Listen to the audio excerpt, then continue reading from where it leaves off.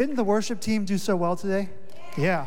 We're so blessed with so many talented people in this church, and so grateful for you, Nathaniel, and all that you've done to serve the church. You've only been here for a month, and I feel like you do more than I do, and that's not good. I need to step up my game. If you don't know who I am, I'm Jeff. I'm one of the pastors here at Community Life Church, and we're so glad you're joining us for our Mother's Day service. Once again, we just want to say again, Happy Mother's Day. And so if you haven't planned to call your mom yet, you probably should, or send her a text at least, buy her some flowers this week, something. But we as we celebrate, we also recognize that there is some disconnect. Because we live in a fallen world that is not perfect, some of us, this isn't a day of celebration, but of mourning. And we recognize that some are facing loss. Some are facing the loss of things they wish would have been. Some are facing the loss of a person. Some people are facing all kinds of things. And so we recognize that. I just want to let you know this morning on Mother's Day that God sees you, He loves you, and He has not forgotten you, and He has not given up on you. So whatever you're going through, whether you're celebrating or mourning, God is with you this morning. And it's based on that promise that we know that He is going to make all things new, that we can endure and face anything in this life, right? Amen? Let's pray as we get started. Father, we thank you. We thank you that you see us, God, in the midst of everything, that in the good times you're there, in the hard times you're there. You never leave nor forsake us. Lord, this morning as we enter the scriptures, as we hear from what you've said, God, would we respond in faith and submission to who you're calling us to be, God? That you're a good God who only wants good things for your people. And so when you call us into something, God, you give us the strength to do it by your Spirit. This morning, Lord, as we look at what it means and why we read the Bible, would you help us to understand it better? Would you help us to walk away more in love with you, more aware of your greatness and goodness and your faithfulness? And Lord, would we be more faithful to Jesus as we do? We pray this in Jesus' name. Amen. Amen. Why do we read the Bible? Let me explain.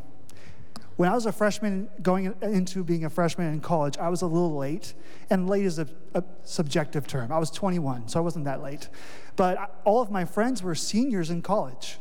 And so all of my friends, I saw them getting ready for graduation and jobs, and I was like, okay, I'm going into school, I'm going in late, but I'm gonna make the most of it. I'm gonna make the most of it. And so I made friends with a bunch of 18-year-olds, and I felt really old all the time. And I was only 21, I don't know. Maybe I'm an old soul. Anyways, that's beside the point. But when I got to college, I was so excited because I was studying theology. And theology is just a study of God, but I was excited because I wanted to go into ministry. And I was like, this is finally the opportunity. I didn't really care for school before then, because I don't know about you, but I don't really care to study things that don't really interest me. But I was like, I'm excited about ministry. I'm excited about theology. This is going to be great. And so I went in with the best of intentions. And so I made a bunch of friends, a lot of 18-year-olds, some people my age, but I just tried to make the most of it. And one of my very first classes that I took was called Biblical Interpretation, which is the fancy title for reading the Bible well. And as someone who had, I was the youth group all-star, I knew all the Bible answers, I memorized all the verses, I showed up every week, I helped set up and tear down. I was the youth group all-star. I was like, this is gonna be easy. And I was wrong. To prove how wrong I was, one of my most memorable moments in that class was actually in the first couple of weeks. The professor was talking about what does it mean for the Bible to be inspired. And a friend who I'd made over the past couple of days, he raised his hand and he goes, Professor, I have this question. Why is the Bible more inspired than anything written by other Christian authors? Isn't the same spirit today moving that was moving back then? Why do we even need the Bible? And I had never even considered that question before. He was essentially saying, why read the Bible? Why is it that other books written by Christians today do not have the same authority on our beliefs and practices as the Bible does? But for someone who may not be following Jesus, the question may be even broader. Why even read the Bible? Not where does God speak, but has God even spoken? Does God even exist? How can it be that a book that was written over 2,000 years ago, written by people in a different culture and time, how can that have any impact on today? What can a book written so long ago by people who don't know all that we do, what can it add to our lives? Well, today I hope you'll let me explain, I keep saying that, so get used to it. Let me explain why Christians read the Bible and why we read it the way we do here at Community Life Church. This is the second sermon in the series called Let Me Explain, where we're looking at a number of topics that maybe you've thought about, maybe you already have the answers. That's okay. It's good to be reminded of the truth. But for some of us, these are questions like, well, why do Christians do these things? Remember last week, Pastor David said that 95% of the people who live in the greater LA area do not attend church regularly, which means they have no clue why we do what we do. Even though it's normal for us, it's not normal for most of the world. And so Pastor David started off the series with a bang last week by looking at why we gather. Why do we even come to church? So before we even look at why we do what we do, why are we even here? And so he helped us to see that we come weekly to church because God tells us to, and because it's necessary. We have a gift to give to those around us, that each of us have been equipped by God, by his Spirit, with something to bring and give, and that we as the body need each of us to participate in order to be who God has called us to be. And so if you missed it last week, I would encourage you, go back and listen, catch up.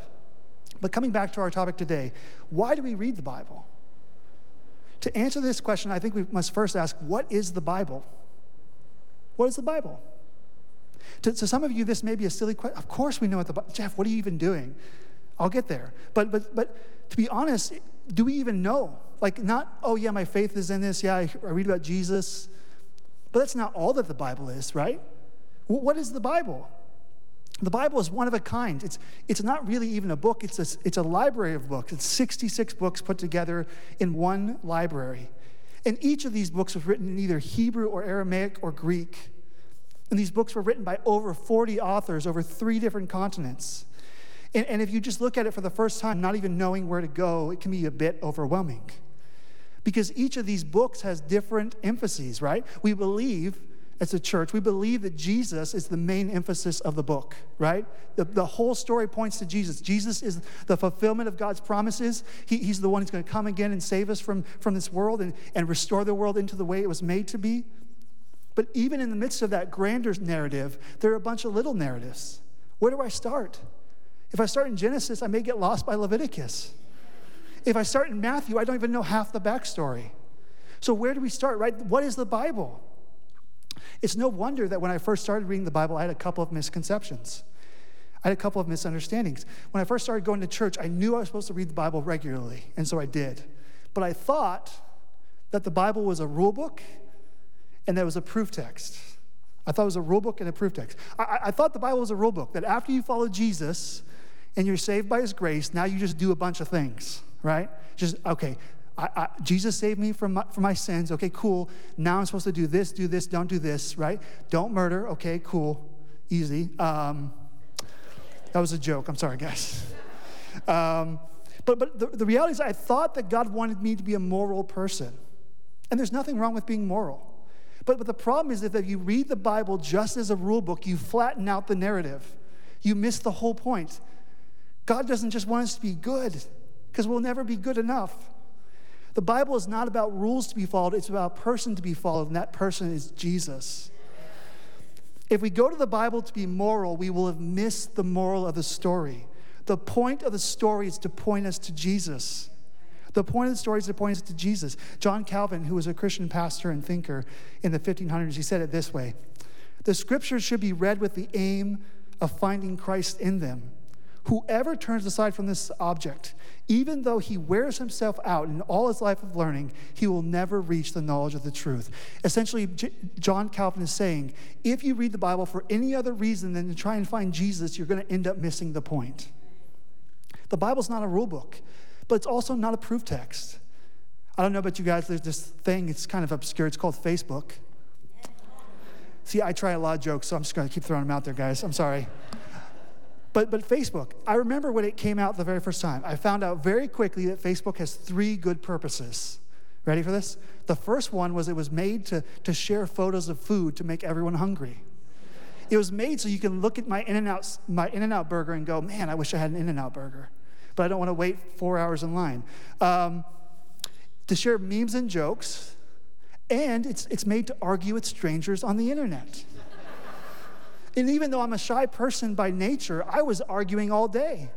I was going back and forth with people who have no clue if I existed. And I'm not even sure they existed sometimes.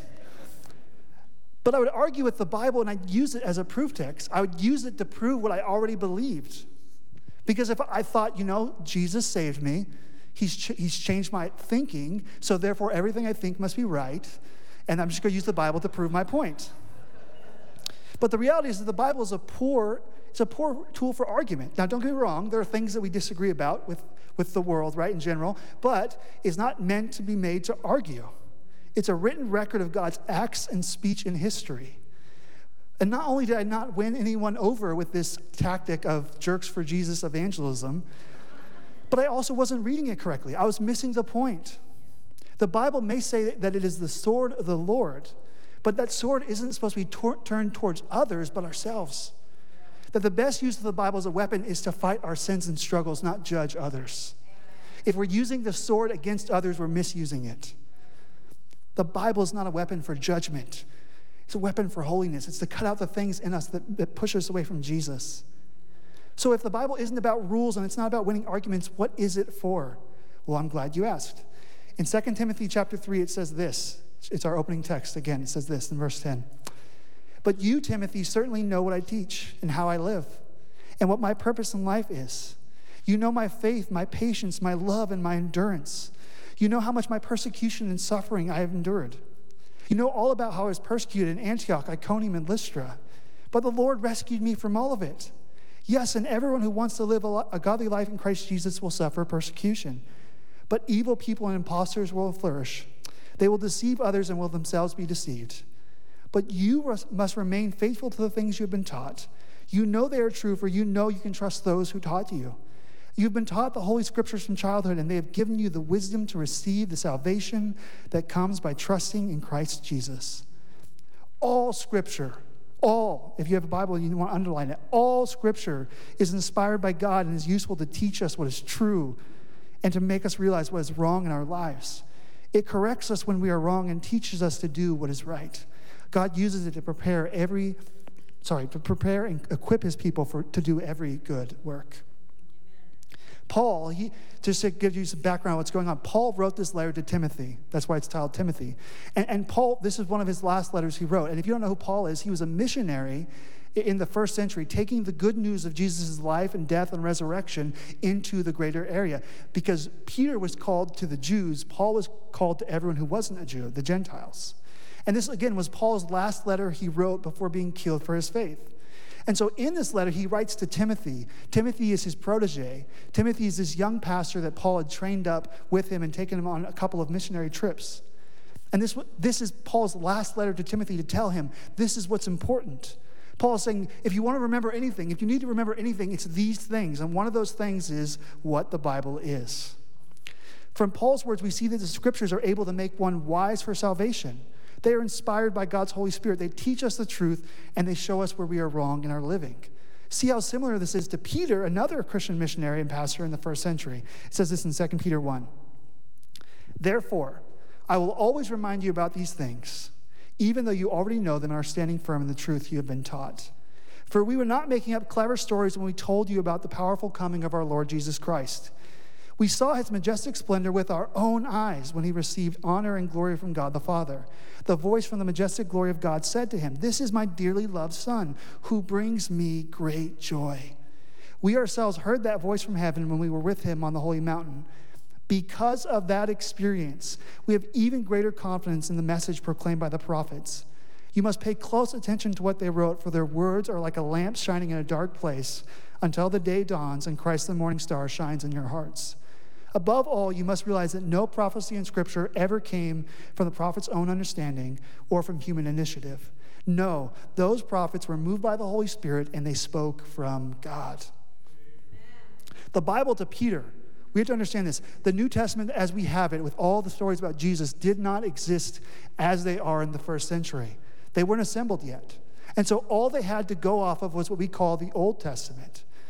And so Peter says that all these scriptures are true because of his experience with Jesus. He knows that he has greater confidence in the word spoken because of his encounter with the risen Christ. So why do we read the Bible? We read the Bible for three simple reasons. We read the Bible to know what God is like in Jesus, to know the truth about what he has said and done, and to live faithfully in response. Just to say it again so you can write it down. We read the Bible. Why do we read the Bible? Let me explain. To know what God is like, to know the truth, and to know how to live. A simple way to remember this as succinctly as possible. This is my main idea. We believe that the Bible is the final authority on all matters of faith and conduct. We believe the Bible is the final authority on all matters of faith and conduct. Why do we say final authority? Yes, the Spirit moves still. The Spirit is still speaking. He's still moving in us. Now, there's debate over what that looks like, but there's no debate that he is still God and still active.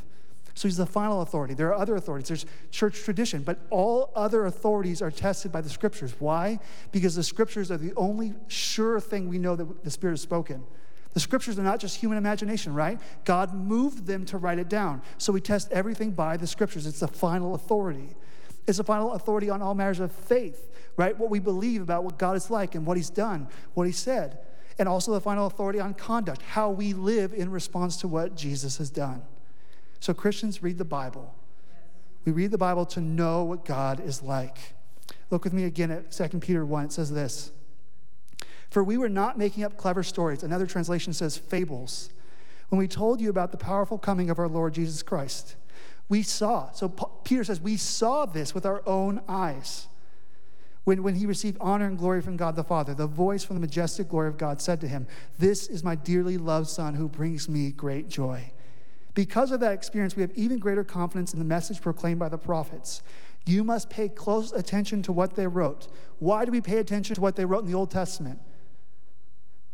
For their words are like a lamp shining in a dark place until the day dawns and Christ the morning star shines in your hearts. Peter says that the purpose of the Old Testament is Jesus, to see what Jesus is like. Peter's saying that all the Old Testament is pointing to Jesus. That's what's going on. And he's also saying that the New Testament was not cleverly developed fables.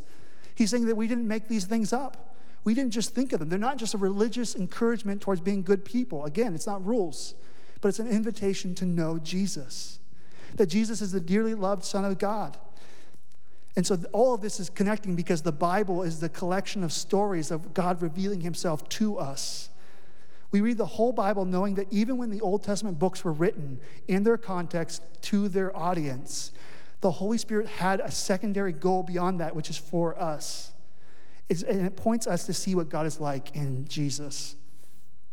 The Old Testament, New Testament, they're not written to us. Have you ever thought about that?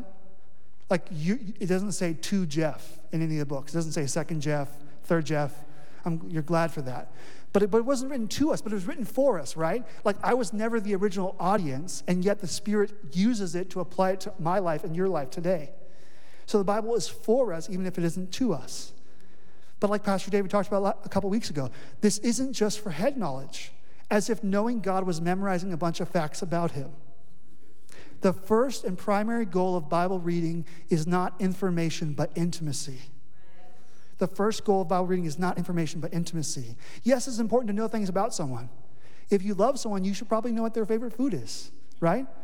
If you love someone, you should know whether they're allergic to sushi before you go and eat sushi. It's important to know facts about people, but that's not the goal. The facts get you to the goal, which is the knowledge of the person. We don't read the Bible to only know about God, but to know God personally. Information helps us to get there, but it should never stop there. So we read the Bible, both Old and New Testament, to know what God is like. But we also read it to know the truth of what he has said and done. It says this in 2 Timothy 3, verse 14. But you must remain faithful to the things you've been taught. You know they are true, for you know you can trust those who taught you.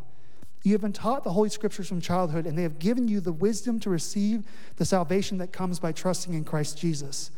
All Scripture is inspired by God and is useful to teach us what is true and to make us realize what is wrong in our lives. Paul again affirms what Peter said, that the Bible is a story of what God has already done. That the prophets wrote the truth of what God has said and not merely human opinion, that they record what actually happened. Now there is some lack of clarity between how human the Bible is and how God divine the Bible is. And let me explain for a second. We believe as a church that Jesus is both fully God and fully man.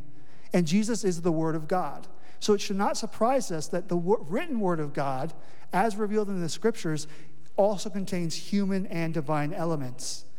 Now, I don't have the time to unpack all that today, and some of you don't care. So let me get to what you do care about. The reality is that we believe that the Bible, even if it doesn't say everything we want to know about that aspect, it does say enough to know what God has done. It says what he has said and done, and it's true.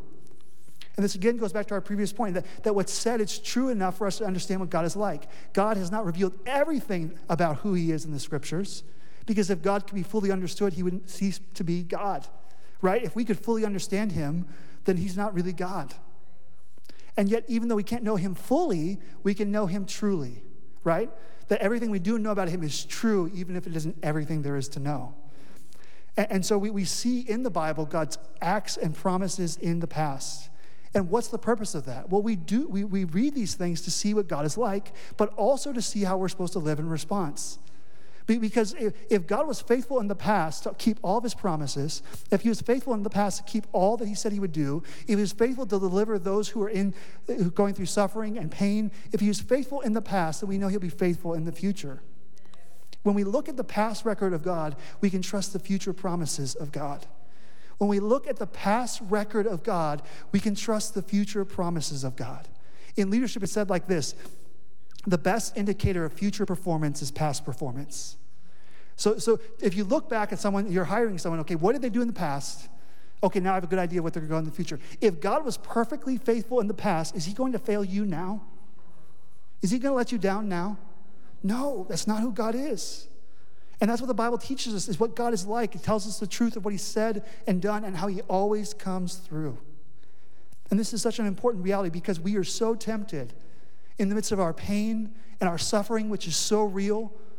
God doesn't not care about our pain and suffering. It's not that he neglects it or doesn't see it. Even in the midst of that, we're so tempted to believe the lie that God is incapable or unloving enough to step in where we're at.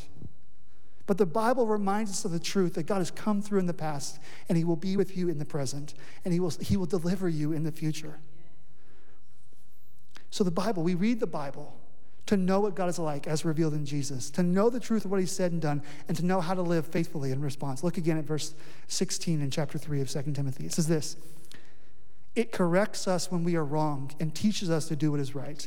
God uses it to prepare and equip his people to do every good work. Paul says that the Bible corrects our actions and it prepares us for good works. But Jeff, I just thought you said it's not about rules. Isn't that rules? No, it's not. The difference is that rules only care about the outcome. Relationship cares about the relationship. It's like this: Jesus doesn't just tell us this is what you're supposed to do. He says, do what I've done. He doesn't say, hey, you're supposed to do that. He says, follow me. Jesus doesn't just tell us what kind of people God wants us to be. He shows us how to be it, and he gives us his Spirit to do it. Again, the Bible's not a list of rules to follow, but it points us to following Jesus. And when we follow Jesus as king over everything, it means we must submit to his leadership in everything. This is less about keeping rules and more about being faithful to our good king. And in the Bible, it shows us actions and stories of God's people in the past, right? So because it's not just a list of rules, but instead it shares stories of what God has done in the past and his people and how they've been obedient and disobedient in the past, it gives us examples to follow. Paul talks about this in Corinthians, that we should not follow some examples and we should follow different examples. The book of Hebrews talks about that a lot. But the difficulty is sometimes it doesn't transfer one-to-one. 2,000 years of history have changed the culture that we exist in versus the one that existed in the Bible. And so we sometimes need wisdom on how to interpret that, right? I'm not wearing a head covering. People are not wearing head coverings necessarily in church anymore. Why? Well, because culturally it's different. It had a different significance. So we don't do everything it necessarily commands because sometimes it's cultural, right? So we need wisdom on how to read it. And so it's best to read the Bible, not just by yourself, but also in community. Because as we read the Bible in community, it shapes us into the people who are able to follow Jesus faithfully, even if not perfectly. Because as we read it in community, we'll never get it perfect. But we can be faithful in our interpretation by reading it together, by you seeing the blind spots that I have.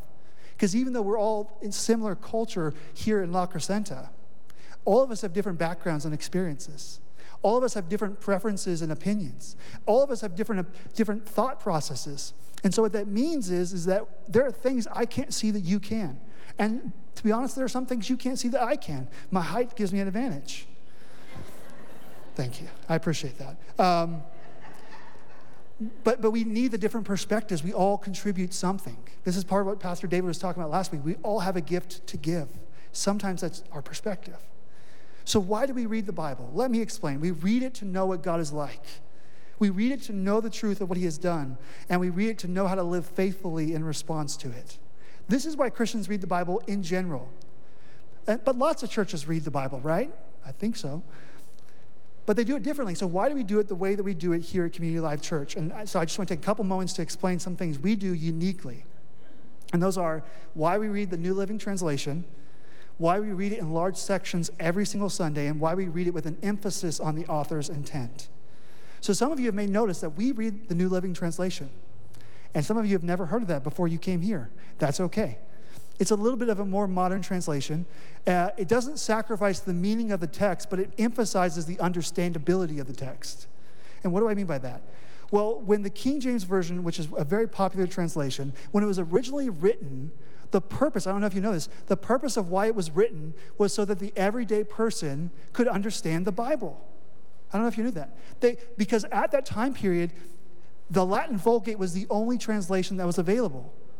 And so the only people who could read it were people who knew Latin. And there were a lot less people that read Latin than you may have think. I don't know if you thought about that. Anyways, but the point is that the King James Version originally was supposed to be the everyman's translation. And somehow we got it confused a couple hundred years later that we think it's the only translation. But the purpose of it is the same purpose that we have in the NLT, is understandability. The main goal of language is communication, which is why we don't require anyone to read the Bible in Greek or Hebrew, right? Because God wants you to know him. God wants you to know what he is like. And it's better to be able to know what God's like when you can read the words he's put in front of us. So we want a translation like the NLT to be in your hands weekly so you can understand what it says. And the NLT, it's a nice middle ground between a word for word and a thought for thought. What does that mean? Well, when you translate, some of you guys speak multiple languages, so forgive me, I'm just a novice in this. But when you translate something, sometimes there's no word that's an equal opposite for that in the other language. So in Greek, there's one word, but in English, there's 12. And so which word do you pick, right? And so sometimes translations that are word for word can limit the range of meaning, making it less clear than it intends to be. Even if they're very literal. That's okay. We need multiple translations. Some of them are thought for thought, where they do a lot of the interpretation for you. And so that you don't really get the option of seeing what did the author possibly mean, but what this particular translator thinks they mean. And so the NLT is somewhere in the middle that kind of gives you some range of meaning, but also the ability to understand for yourself. And just for anyone who may be wondering, the pastors, as much as possible, we use the original language. We go back into the Greek and Hebrew as much as possible and use a translation like the ESV for study, just to make sure we're not going off on any tangents. So, yeah, I think it's pretty great. So that's why we use the NLT. Why do we read large sections of Scripture? Why do we have people read 11 verses in a row every Sunday? Well, the reason is because we don't want to proof text our arguments. We don't want to be 18-year-old Jeff on Facebook who takes one verse and puts it out of context somewhere else. That's not what we want to do. And there are ways of being faithful by going verse by verse. That's not what I'm saying. You can do that contextually, but it takes a different amount of time. We have emphasized going through larger sections of Scripture to put more of the Bible in front of you because we want to get the full meaning of the text. There are many ways to skin a cat, no offense to cats. But there are many ways of doing it correctly. We believe that the way we do it is most helpful for our community. If you have any questions about this, I'd love to talk to you about it. But also, and more importantly perhaps, we believe that the Scriptures being put in front of people week after week is doing something. We believe that when we read the Bible in front of you, that God's Spirit is moving in you, whether you know it or not, that God's Spirit is planting seeds. That even if I didn't preach or say anything or explain anything, just reading the Bible would be something happening with God's Spirit. And because we believe that, we believe the Bible is not a static or dead revelation that merely records facts and statements, but rather the Bible is living and active. We believe it's important to put the Bible in front of you as much as possible. Because the Bible was inspired by the Spirit when it was written down, but it was also inspired in us when we read it. It actually moves us as well. The Bible is not dead or static, it's living and active. And we don't read the Bible just to merely know what it says again, but to know and be changed by the God of the text. And finally, we read the Bible with the goal of understanding the author's intent. What does that mean? Well, there are ways of reading the Bible where you just read it from what you hear, where you just say, okay, it says this. Well, that sounds like this to me, which is, it's fine to do that for a time, but the goal of getting deeper into the scriptures is knowing what the author meant, not just what you read. So when you hear something, you have to remember what they meant and not just what you hear. What does that look like? Well, if I told you that I'm very tall, you're like, okay, that's great. But if I walk around in a bunch of like NBA players, I'm not that tall, right? Context would determine whether or not what that statement means. And that's what we mean when we want to understand author's intent. We have to go back into the context. We have to understand the time period. Each week when we go into the scriptures, we'll go, hey, this is what was going on in that time. This is who the author is. This is what the audience was doing. It's because it's important to understand the context in order to understand the meaning. This all matters. But it also matters that we understand genre, right? There's a difference between a poem and a history book. There's a difference between satire and a narrative. And so the Bible contains a lot of different genres. And if you read Paul's letters like you read Psalms, you're going to be confused. There's different genres there. A song is not the same way of communicating truth as a letter. They're both true, but they're communicating it differently. It's important to understand. And so we emphasize and care about the author's intent. And so that's why we do it the way we do it here. Thank you for letting me explain. But so what? So what, Jeff? This is all great. This is all helpful. You've talked to me for 30 minutes. What's going on? Just to recap, we read the Bible to know what God is like. We read it to know the truth of what he said and done and to live faithfully in response. The way we do that here is through reading a modern translation, reading it in large portions, and reading it in light of the author's intentions. Ultimately, the main takeaway is that we believe that God has spoken. That's a statement. That's a statement of belief. We believe that God isn't removed from human history. He actually cares about what's going on, and he has moved and acted and spoken to us, and that he has revealed himself through the scriptures, and most clearly through his Son. That God is not distant or deistic, that he just set the world in motion and leave it alone. No, that's not the God of the Bible. The God of the Bible wants you to know him. And he's made everything possible through sending his Son to die for us and raise from the grave, to sending his Spirit to be with us even now. When we read the Bible, we're interacting with God. That God is literally speaking to us in a sense. And so God's Spirit moves in us. But all this matters because God loves you. It's one thing to hear that. It's another thing to see how he has acted in human history to make you know that. Right? If God loved us but didn't have any ability to reveal himself to us, it wouldn't make a difference in our lives. But God does love us, and he has spoken, and he has revealed himself, and he has done everything possible for you to know him. And he's using the scriptures to do that. I can't overstate the importance of the Bible in my own life. Some of you heard this story before, but it bears mention repeating. When I was 12 years old, my dad had to go on strike. He worked for Safeco, Vaughn's, which works for Safeco. And so he couldn't cross the picket line because if he did, he would lose his job when it was over. And so he went from making enough money for 8 people to eat to we were barely getting by. There were months when we didn't have electricity. There was time when we didn't have heat or running water. Sometimes we couldn't use the bathroom, so we had to drive down the hill to a gas station to take turns using the restroom. And I was 12 years old, and I'm going through this, and I was like, if this is what life is, I don't want it. I was really going through it, and I was like, this is horrible. This is awful. But my dad had peace. It's like, how can you have peace in this? Like, I was miserable. I'm 12 years old. I don't understand anything that's going on. I just know I'm miserable. And so I said, Dad, how do you have peace in this? He said, son, I want you to read the Bible. And so he handed me a Bible. It was a King James Version. And I read through the gospel according to Matthew. And in that story, I heard about who Jesus is. I read the story about Jesus coming, and he does these miracles, and he heals people, and he raises even the dead to life, and he does all these wonderful teachings, and then they kill him. But then good news, he comes back at the end, right? But I was like, okay, what does that have to do with me? And so he says, read the book of Romans. And so as I was reading through the book of Romans, I saw that it says that the wages of sin is death. For all have sinned and fallen short of the glory of God, and the wages of sin is death. I was like, okay, I'm 12. Have I really done anything that awful that the cost is death? But what I quickly understood as I asked my dad some questions is it was talking about spiritual death. That any act of disobedience towards God was actually in rebellion against him. That because of the fall that we all walk in opposition to God. We don't just do our own thing, but we're actually walking away from God. And because of that sin, we're the penalty, the cost is eternal separation from God. But the verse goes on to say, but the free gift of God is eternal life in Christ Jesus. For all have sinned, yes. But God demonstrates his love for us in this, that while we were still sinners, Christ died for us. And that as I read the scriptures, as I was reading the Bible, 12 years old, I had not stepped foot in the church since I was like 2. I had no interaction with the church. I was just reading the Bible. And as I was reading the Bible, God's Spirit spoke to me. He realized, Jeff, you're the sinner that I died for.